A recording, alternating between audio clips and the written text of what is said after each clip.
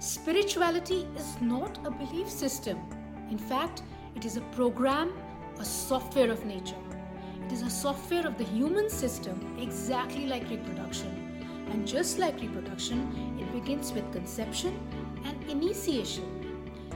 An initial spiritual awakening, which leads into a period of gestation, where spiritual growth takes place for a prolonged time, ending in the delivery of the baby of enlightenment.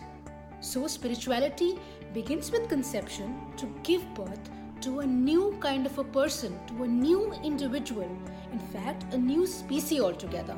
Spirituality is not a man-made construct. We humans did not make up spiritual techniques simply to deal with our lives and to make it better. It is a code of nature we are trying to codify and understand.